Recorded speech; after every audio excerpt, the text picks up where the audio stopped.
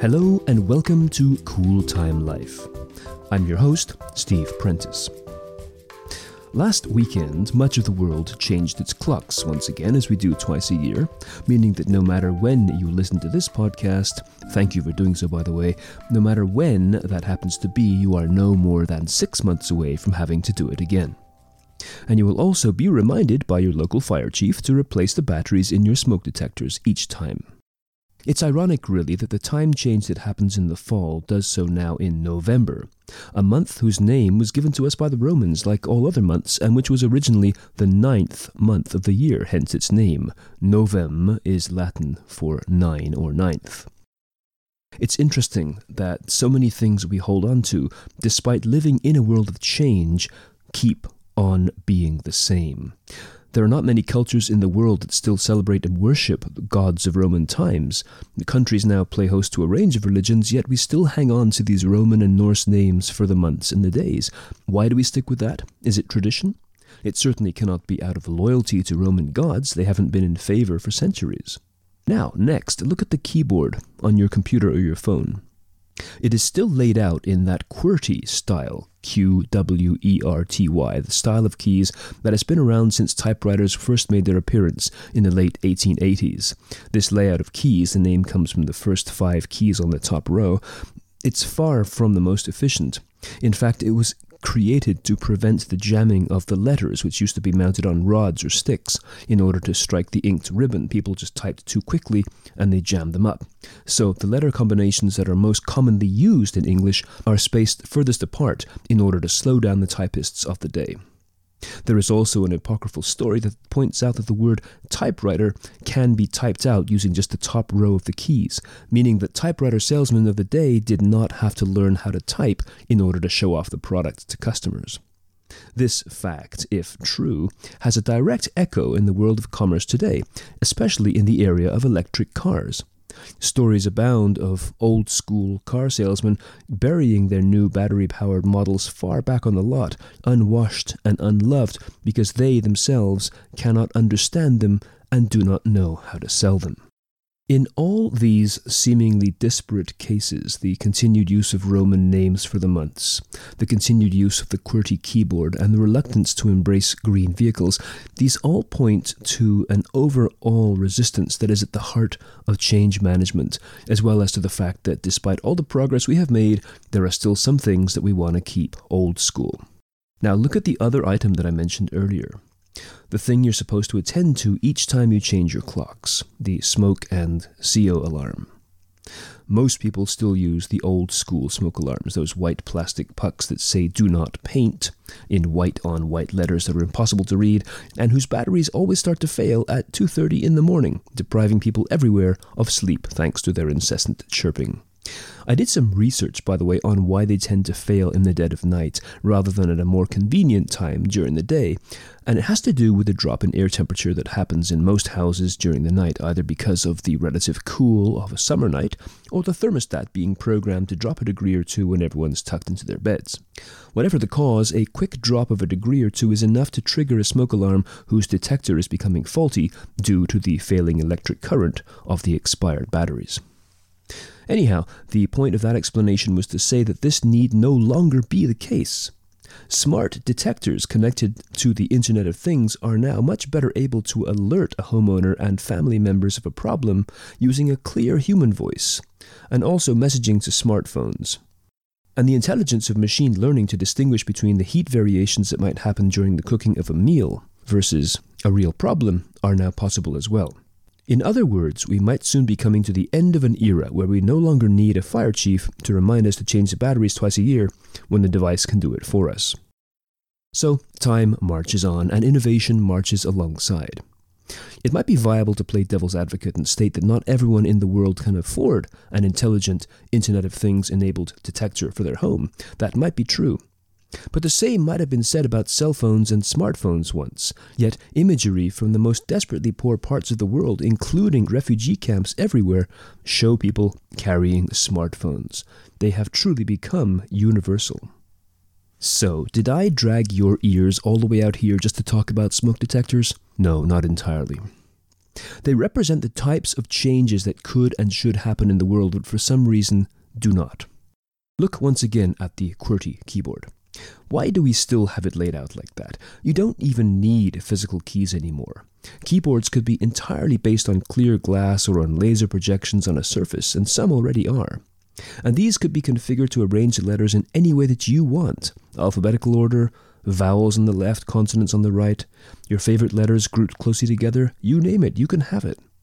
And the argument that you need consistency so that all computers operate the same and that everyone can use them will not be an issue when any of us can download our personal preferred keyboard layouts from the cloud and drop it into any device for as long as we want.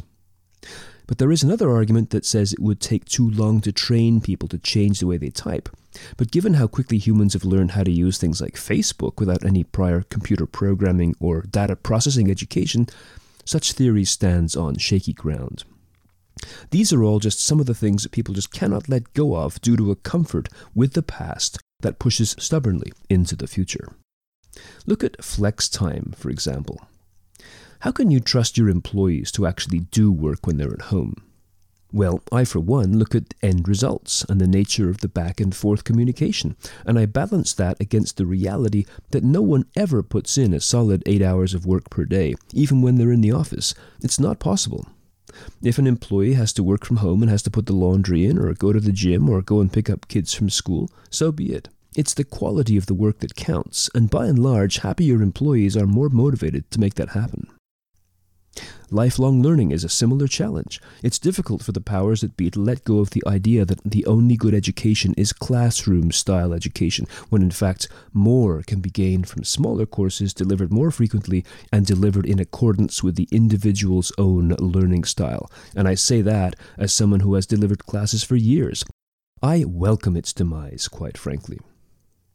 Now, back to the clocks for a second. How many clocks do you have in your home, including in your car, that you had to manually adjust when the time changed?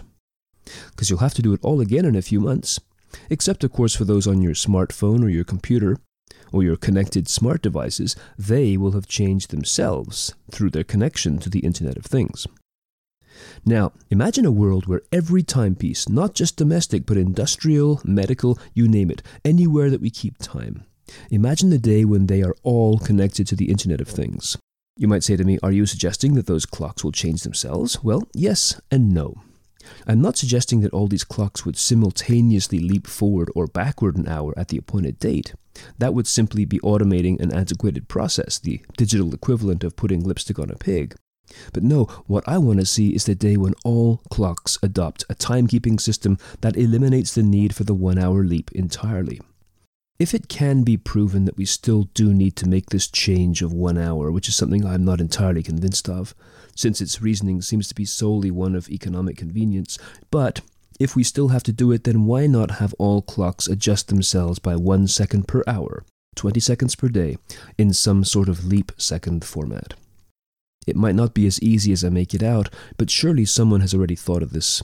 I cannot believe that a global manual resetting of clocks is in any way more practical. Imagine if things were the other way around.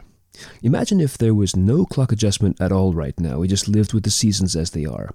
And then someone came along and suggested that every home, factory, and hospital in the world should manually reset their clocks twice a year. It just simply would not fly. And this brings me to a final concept, which is connected to these earlier ones, again by time and tradition. The concept called Net 60. Now, anyone in small business soon discovers that if you want to do work with large companies, you will have to come face to face with the accounting department, and they do not move comfortably into changing times. You will discover that work done today and invoiced at the end of the month will then be processed over a 60-day period from the time of receipt of the invoice, a process that in total, from the time of the work performed to the time of actual payment, could be 3 months, longer even if your bank holds the check. This places the onus on the small business owner to hold on to enough money to live for 3 months before payment arrives. Now, terms like Net 60 or Net 30 or even Net 90 were put in place to protect the cash flow of large companies, helping them to be sure they could cover their own costs and recoup their own receivables before paying off the help. And to be sure, according to the golden rule, which reads, "He who has the gold makes the rules," such a policy has been the way of business for decades, and it's unlikely that any accounting department would be willing to change that up and expose a company to shorter-term financial risk anytime soon. Except for the following, maybe. In this age, there is now a new alternative. Point-of-sale and remote payment systems like Square and even PayPal mean that suppliers can get paid by customers immediately, securely and directly, without relying on clearing systems like banks or accounts payable departments. Now, the giants might scoff at this, but what it means in terms of supply and demand is that the best suppliers with the best quality and the best price will go to the best customers. Those being the ones who pay promptly, as in within minutes, not months, of completion. Now this, by extension, means that companies who stick with an antiquated cash flow system might find themselves committed to hiring and using secondary or even lower quality suppliers. The best and the brightest will have already paired up with equally minded entrepreneurial companies. It is said that people always drive into the future with their eyes fixed on the rearview mirror. We hold on to traditions and procedures because that's how it was back in the day. But next time you shop online, next time you pay online, next time you call for an Uber or connect to a Skype conference, think about what you're doing and why you're doing it. Sometimes it does make sense to move forward into the future, and that means more than simply adjusting your clock by 60 minutes in the spring. So, there you have it, my podcast on the daylight savings time, Net 60, and why they both need to die. A list of all of our podcasts and their related blogs is available at steveprentice.com, that's StevePrentice, under the Podcasts tab. You can also drop me a line through the contact form on that same website, and you can follow me on Twitter at Stephen Prentice, so StevenPrentice. And by the way, if you are looking for an entertaining keynote speaker for your company's next event, I have a humorous one called Not Secure, which pokes fun at a whole range of workplace and technology challenges. You can find out more about that at steveprentice.com as well. So until next time, I'm Steve Prentice. Thanks for listening.